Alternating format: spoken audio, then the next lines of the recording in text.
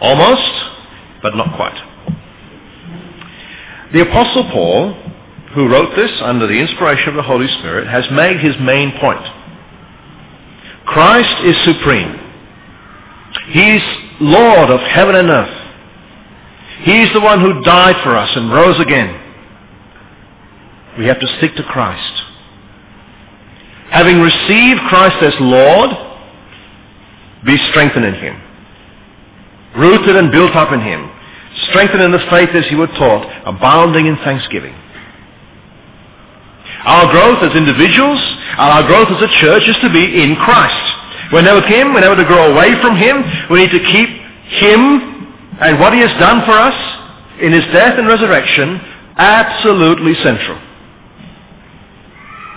And as a result, we need to grow more and more like him in our character. To put off the old way of thinking and living and to put on the new self, which is becoming more and more Christ-like. To get rid of sexual sin. To get rid of relational sin.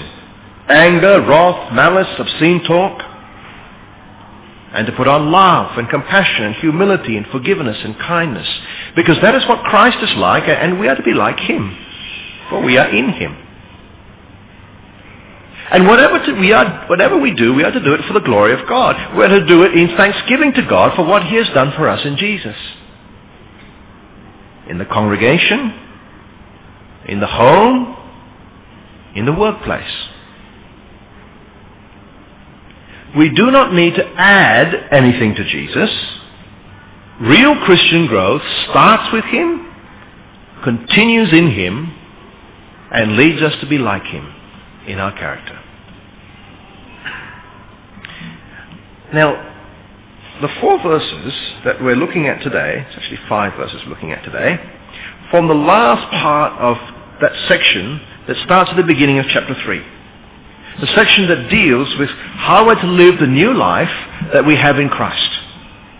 Remember, the motivation for living the new life was Christ and what he's done for us. We died with Christ, forgiven through his death. We've been raised with Christ in his resurrection, seated with him in heaven. And so this new life that we have in Christ is to cause a change in our character. Something that we need to do deliberately. But today, as we see this new life, this new way of walking, we're looking not so much about the things we looked at last time, in terms of putting what we've put to death and what to put on, but how we are to relate to the world. Well, friends, Jesus is Lord of the universe. And the gospel is for people all over the world. People from every tribe and language and nation need to hear the gospel because God has chosen people from every tribe, language and nation to be his. And so Paul has been going all around the world preaching the gospel and starting churches. God has gifted some people in his church with those kinds of gifts, enabled them to do that. He's gifted other people with being able to preach the gospel publicly. He's given other people the ability to preach the gospel privately in a very effective way. He's given all of us ways of promoting the gospel in our own lives.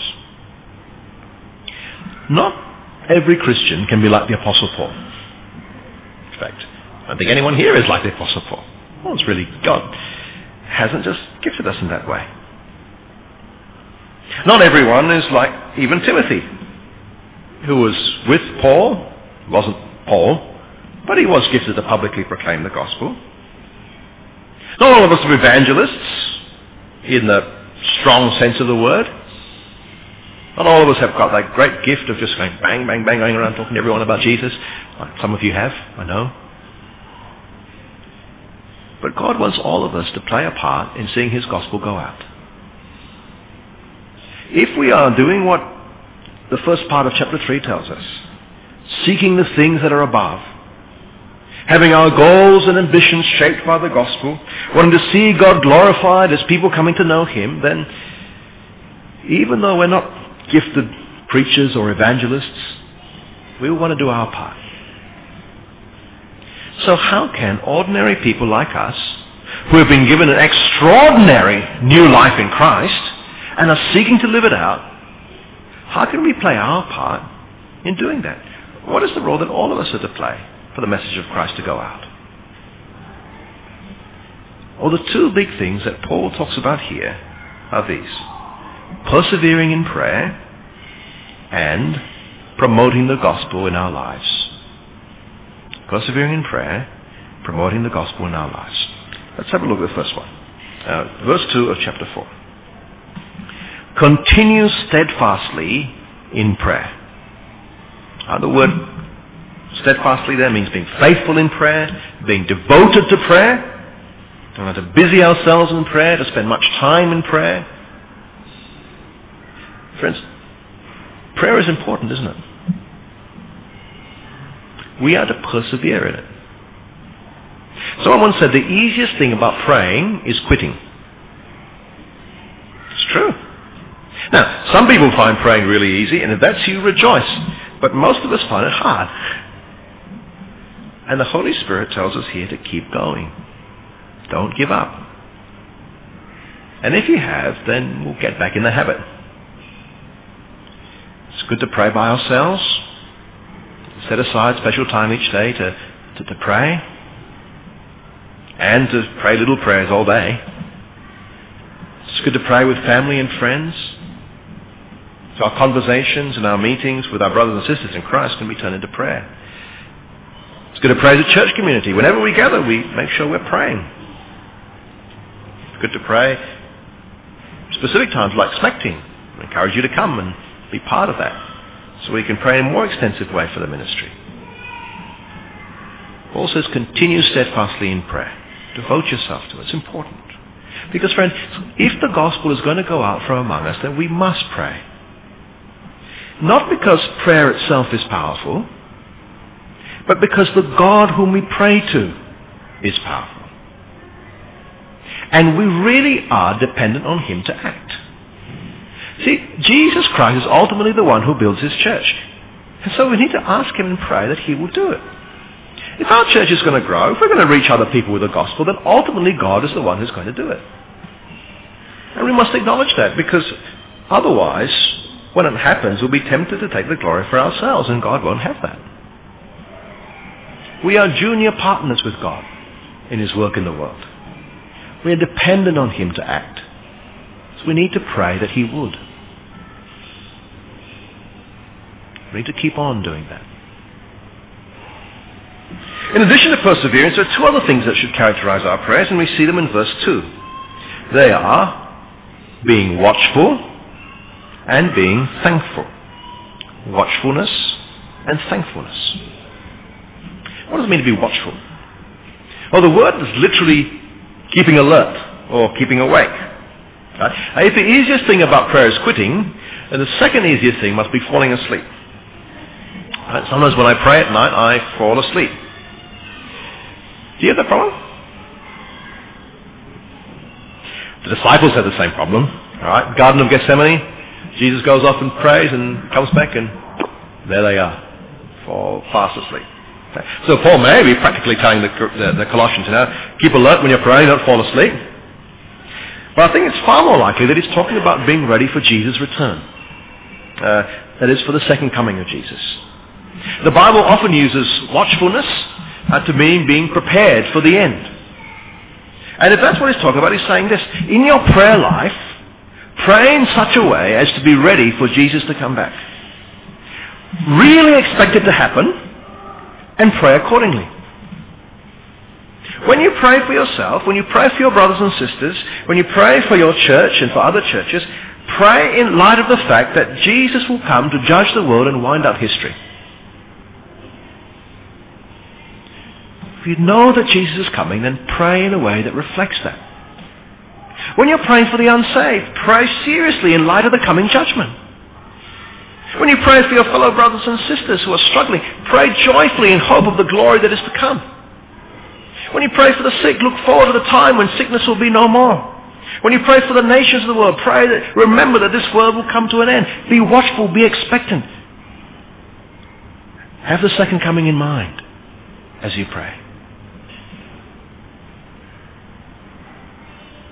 The second thing that should characterize our prayer is thanksgiving. As on the one hand we pray to ask God for things, on the other hand we We are to thank God for the things that he's already given us. That's a vital accompaniment to prayer. And we've talked a lot about thanksgiving, haven't we, as we've gone through Colossians? Because Colossians talks a lot about it. Keeps reminding us to be thankful. Remember our key verse in chapter 2, 6 and 7? As you receive Christ Jesus the Lord, so walk in him, rooted and built up in him, established in the faith as you were taught, abounding in thanksgiving. Remember how we're to be thankful in church. Verse 16 of chapter 3. Let the word of Christ dwell in you richly, teaching and admonishing one another with all wisdoms, singing psalms, hymns and spiritual songs with thankfulness in your heart to God. As we sang across the great divide, were you thankful for what God has done for you in Christ? Remember, it's not just in church. We're supposed to show our thanks to God in everything. In verse 17 of chapter 3, and whatever you do in word or deed, do everything in the name of the Lord Jesus, giving thanks to God the Father through him. Whether it's at home or at work, we live to say thank you. And now Paul says that thanksgiving is to accompany our prayers as well. It's a verbal, spoken, articulated thanks in addition to the thanksgiving of our lives. Friends, it's important to ask God for things. God tells us to do that. But the Bible also keeps on reminding us to say thank you. Be grateful to God for all the good things he's given us, and most especially for the salvation he's given us in Jesus. For God gave his Son to die for our sins. Jesus paid the price. He took the punishment for us on our behalf so that we could be rightly forgiven by God. He rose again from the dead, ascended to heaven, and gave us his Spirit so that we can know him as Lord and know God as our Father. He has chosen us and made us his own. All that because of his grace, his undeserved kindness to us. He continues to look after us and bless us day by day. He continues to nourish us and keep us in the faith year by year. He has plans for our future to be in glory with him in eternity. How could we not be thankful? How could we not have hearts and prayers that are full of thanksgiving? If we are gospel people, then we will be thankful people. And our prayers will reflect that. Furthermore, if we're praying that God would grow his gospel from among us, then we need to thank him for what he's done already along those lines. Thank him for the people that he's brought to us. Thank him for the opportunity that he's given us and for all the infrastructure that enables that to happen. Continue steadfastly in prayer, being watchful with thanksgiving. And then Paul makes a specific prayer request. He wants the Colossians to pray for him and for Timothy, and especially for their work of evangelism. Verse 3. At the same time, pray also for us, that God may open to us a door for the word, to declare the mystery of Christ, on account of which I am in prison. The word mystery there means secret, something that couldn't have been known unless God revealed it. The mystery of Christ, or the secret of Christ, is of course the gospel, isn't it? It used to be a secret. Before the death and resurrection of Christ, no one knew how God was going to save the world. It was a secret, but now it's not a secret anymore. Paul's to declare the mystery of Christ. He's to publicly announce the contents of the secret to the world. And he wants the Colossians to pray that God would open doors for that to happen. Now, when Paul is praying for open doors, it could mean that he's actually asking prayer for that literally. Remember, he's in prison. He's in chains, he says. So he might be asking to pray that he would be released so he can preach the gospel even more. God is sovereign, and that's a good prayer, isn't it? Or he might be praying, just asking generally for lots of opportunities to share the gospel. Either way, it's a great prayer. We should make it our prayer that God would open doors for the gospel. He would create opportunities for the gospel to go out. And so when we pray for our workplace, when we pray for our families, when we pray for our church, when we pray for our community, we must pray for open doors for the gospel. Pray that God in his sovereignty would set up circumstances that will enable that to happen. Christianity Explored starting on Tuesday. Pray that God would open doors there. That non-Christians will come and hear the gospel. That Christians would come and be established in the gospel and be prepared better to share it with others. In your own evangelism, you can pray that God will open doors for you. That God would put people across your path that you can talk to about Jesus. And conversations would open up that would lead to the gospel, or an invitation at least to church, or a guest night, or Christianity Explored. And God is the one who opens doors. He is sovereign. He's in control. So pray that he will do that. And you know he does. He answers prayers. So be on the lookout for the open doors he gives. But in this context, however, Paul is asking them to pray for open doors for him, the evangelist, the preacher. And that's a really good prayer for us to pray for our evangelists and preachers too, isn't it? And when doors have been opened, here's the next thing to pray for them. Verse 4. He prays, please pray that I might make it clear which is how I ought to speak. Pray that those who have been given the charge and the opportunity of speaking the gospel would do it clearly. Because clarity, that is really important, isn't it, when it comes to the gospel? The gospel is a message from God. It is the message that Jesus is Lord, that he died for our sins, that he rose again in glory. And we need that message to come across loud and clear. We need to be understandable. Not all mangled and jumbled, so it's really hard to work out what's going on. People need to be able to clearly understand who Jesus is and what he's done for us. And we need God's help in order to do that, because remember, we're dependent on him. In everything, including our evangelism. So not only are we to pray that by his Spirit he would open people's hearts to his word, also pray that those who proclaim the word would do it clearly. So it won't be lost beneath inordinately obscure nomenclature. All right? In other words, big words that no one can understand. Pray that whenever you have an evangelistic event, whenever you have a Christianity Explored, whenever you have a church where non-Christians will be present, pray that the people who are speaking will do so clearly. And that's a good prayer for us too as we share the gospel with others. But again, Paul's not specifically asking them to pray for themselves, he's asking them to pray for him. Now, if Paul, the apostle, needed people to pray for him that he would preach the gospel clearly, then surely all our preachers and evangelists need that as well. Right, so please do pray for us.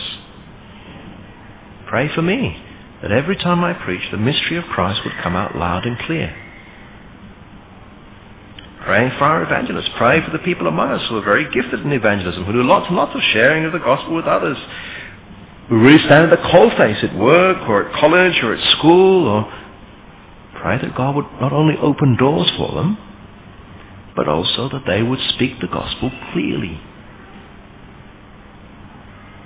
And that when we have opportunities to do that we would do it clearly. You know, it's always tempting for people doing evangelism to water down the gospel. It's always tempting to make it a bit less demanding, a bit less confronting, more accommodating. And because the preach an easier gospel is to preach a gospel people want to hear. And we love people so much that we so much want them to become Christians that will soften the message to make it easier for them. But a watered down gospel is not a gospel that will save anyone. If we love God, we will tell his truth. And if we love people, then we will tell them the truth. No one's going to thank us in the last day for giving them a watered down Jesus instead of a true one.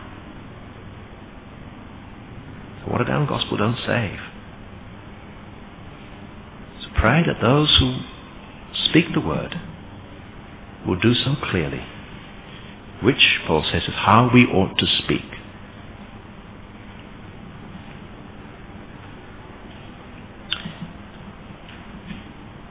Now I noted just now that none of us are really like Paul.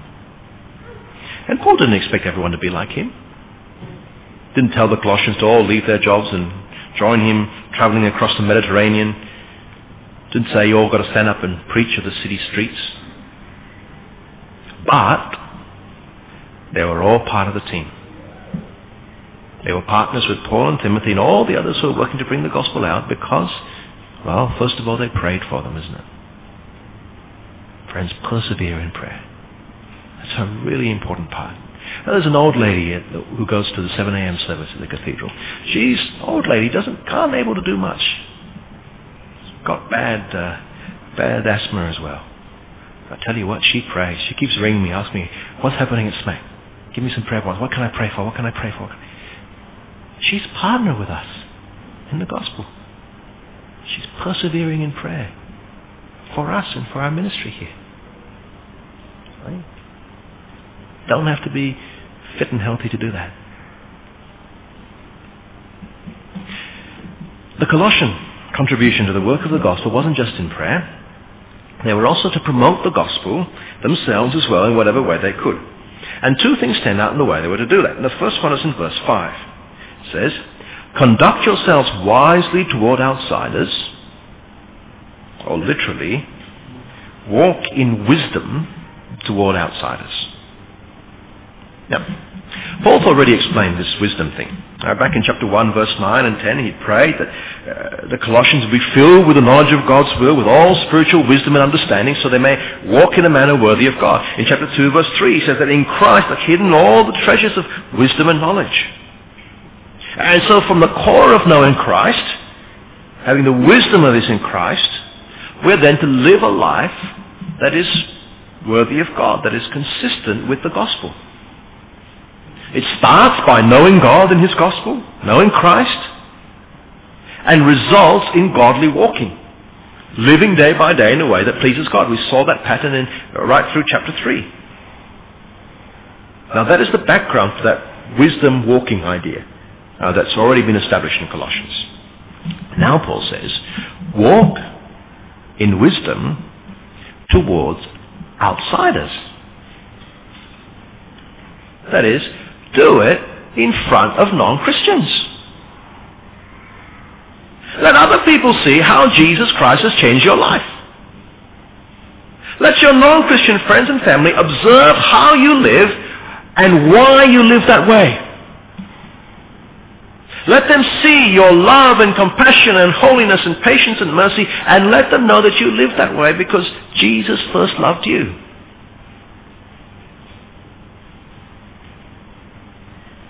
Let them see that the core of your life is the gospel of Jesus, and that changes everything in how you live.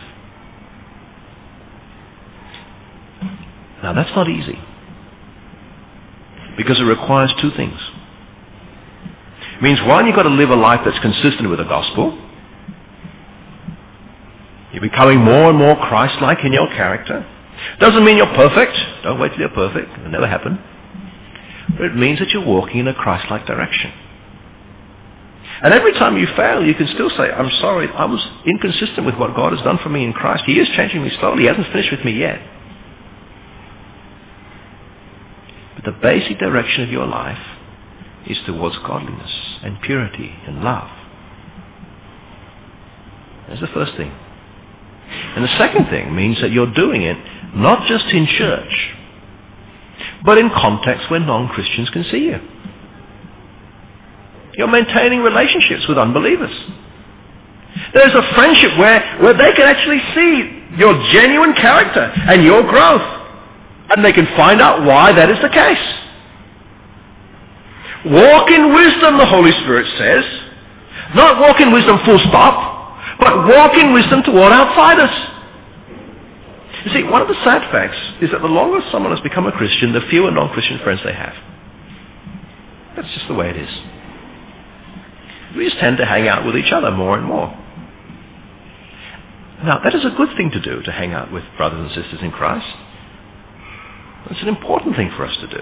Fellowship is a vital part of the Christian faith. But God did not leave us here on earth only to have fellowship. We have eternity for that. Fellowship is important. Church is important. Vitally important. But we are also here so that other people can come to know about Jesus as well. And that means we have to spend time with them. We need to spend time with our friends. We need to make the effort with our non-Christian family members, with our colleagues of other religions. That is not a waste of time. Relationships with others that can be hard, that can be time-consuming, but that is a good use of time. In fact, that is described in our translation as making the best of time. Although literally it's redeeming the times. It's using our time in a way that promotes the gospel. Building relationships with people who don't know Jesus so they can see your life. They can see what Jesus has done for you. They can see your gospel-based motivation for how you live. And friends, that is important. It takes all kinds for the team to work. Like preachers, like Paul, can't build relationships with everyone in the city. In fact, he's going from city to city. How can he do that? Even on a much tinier scale. Here at Spec, I can't build relationships with all your friends. But I don't need to because we are a team. When people you are close to see your life up close and personal, and they see your genuine gospel-based motivation, that is very, very powerful. And then you can tell them why. Or you can bring them to church, or you can bring them to Christianity Explored so that others of us can preach to them. Because friends, most people who become Christians don't just do it overnight. They don't just turn up out of nowhere and go to Christianity Explored or a guest night and decide to follow Jesus. And I praise God that happens sometimes. But most of the time people come because they have seen how knowing Christ changes someone else's life. They've seen how you live. They've seen how you love. And then they've decided to hear the gospel which calls you to live and love in the way you do. And then when they hear the gospel, they put their faith in the Jesus who died for them and seek to live that way as well. Make the best of your time. Walk in wisdom toward outsiders. The second thing Paul says in verse 6, let your speech always be gracious. Or let your word always be in grace or by grace. That is, friends, we live in grace, don't we? We live by grace. God has been merciful to us. He has been kind to us in a way that we couldn't possibly deserve. We know we are unworthy, but God has chosen us and called us anyway to belong to His Son. And there's nothing in us that made God do that. It's just be kind to us. We are children of grace. And our words must always reflect the grace in which we stand. We are to speak by grace. We are to speak in grace. We cannot speak, therefore, in a boastful way. That is not consistent with grace. We cannot speak in a proud or arrogant way. That is not consistent with people who have been saved by grace. We cannot speak in a bitter and unforgiving way, because that's not consistent with people who have been saved by grace and have been forgiven by grace. God has been gracious to us, and we need to show grace and kindness and mercy and forgiveness in the way we speak. Our words must be gracious.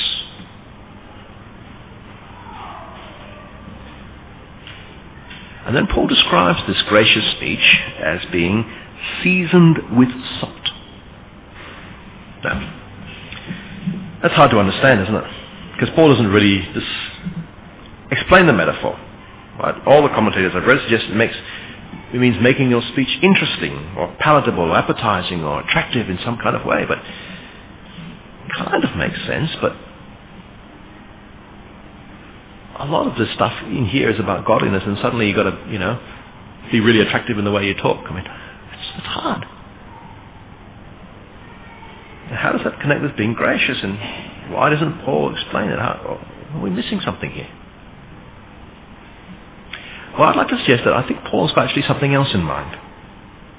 Because when you go back to the Old Testament, you find Only 2 references to that concept of being seasoned with salt. The only 2 other references. The first one is when God was giving instructions about the incense that was being burned in the tabernacle. The tabernacle was the tent. It was like a mobile temple before the temple was built. Right?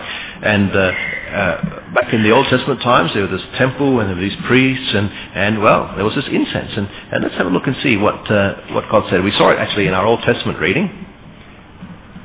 I'm not going to try and pronounce the stuff in verse 34. Right? All these spices, and use those spices in verse 35, and make an incense blended as by the perfumer, seasoned with salt, pure and holy.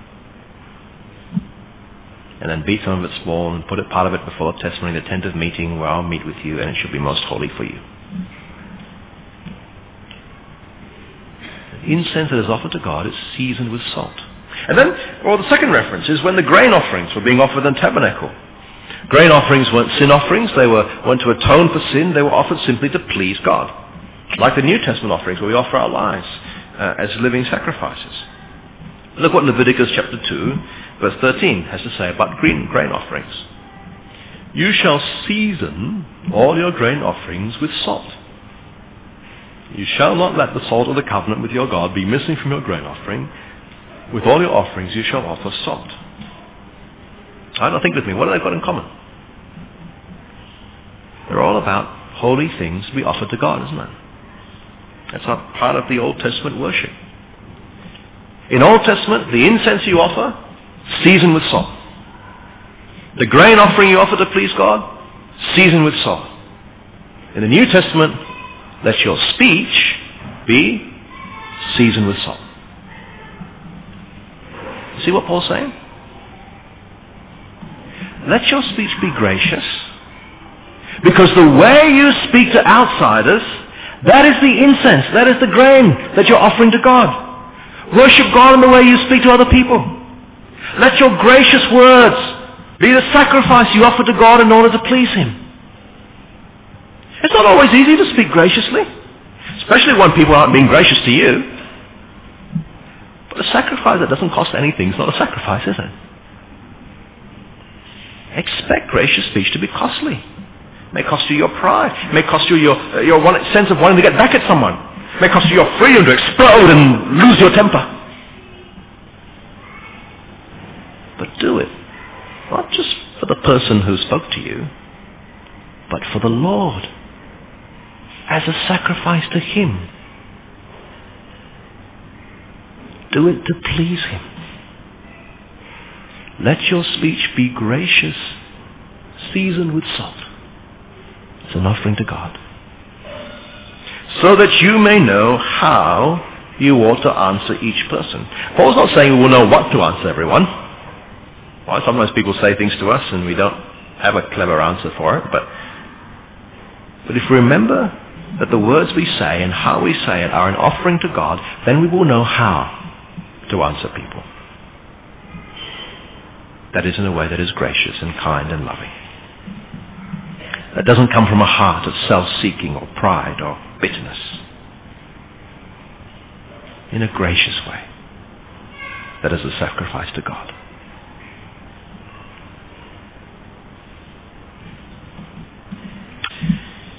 We've almost come to the end of the letter to Colossians. Almost, but not yet. Next week we'll look at verses 7 to 18 of Colossians 4. And as we do that, we'll see how other gospel partners have been playing their part in the spread of the gospel. And friends, what have we learned today? What have we been reminded of? What resolutions can we make for 2009 in light of this passage? Can I suggest there are 3 main things? Firstly, we've been reminded to persevere in prayer, to devote ourselves to it, to be steadfast in it. In particular, we've been called to pray for the evangelists and the preachers that we know, that God would open a door for the gospel for them, and pray that they would make it clear. Let's make it our aim in 2009 to persevere in prayer, to pray for the spread of the gospel. Secondly, we've been reminded of the need for all of us to promote the gospel ourselves, to live godly lives that spring from the gospel, and to do that in front of non-Christians in relationships of love and trust where they can see Christ's character being formed in us. And we need to let them know why we're acting in this way. And as we do that, we need to especially watch our speech, to speak graciously, even when it's hard to do. It's a sacrifice to God for what He's done for us in Jesus. And thirdly, we've reminded that not all of us have the same roles to play in the spread of the gospel. Paul and Timothy had one role, the Colossians had another role. Different ones of us will have different roles too. Some public, some will live glorifying lives, will attract others. Some will show so they will know what motivates us and empowers us as the gospel of Jesus. And some will do things in between. Bit of both to lesser or greater extents. Whatever our role is, we need to pray for each other in our respective tasks. Because we are partners together in the spread of the gospel.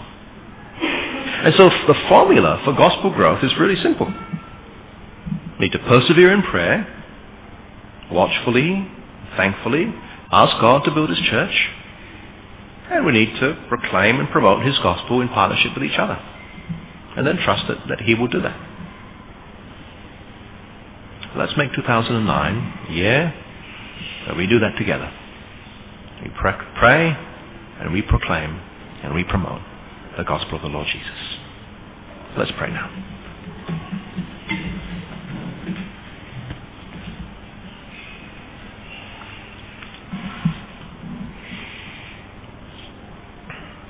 Our Heavenly Father, we thank You so much for giving Your Son to die for us on the cross.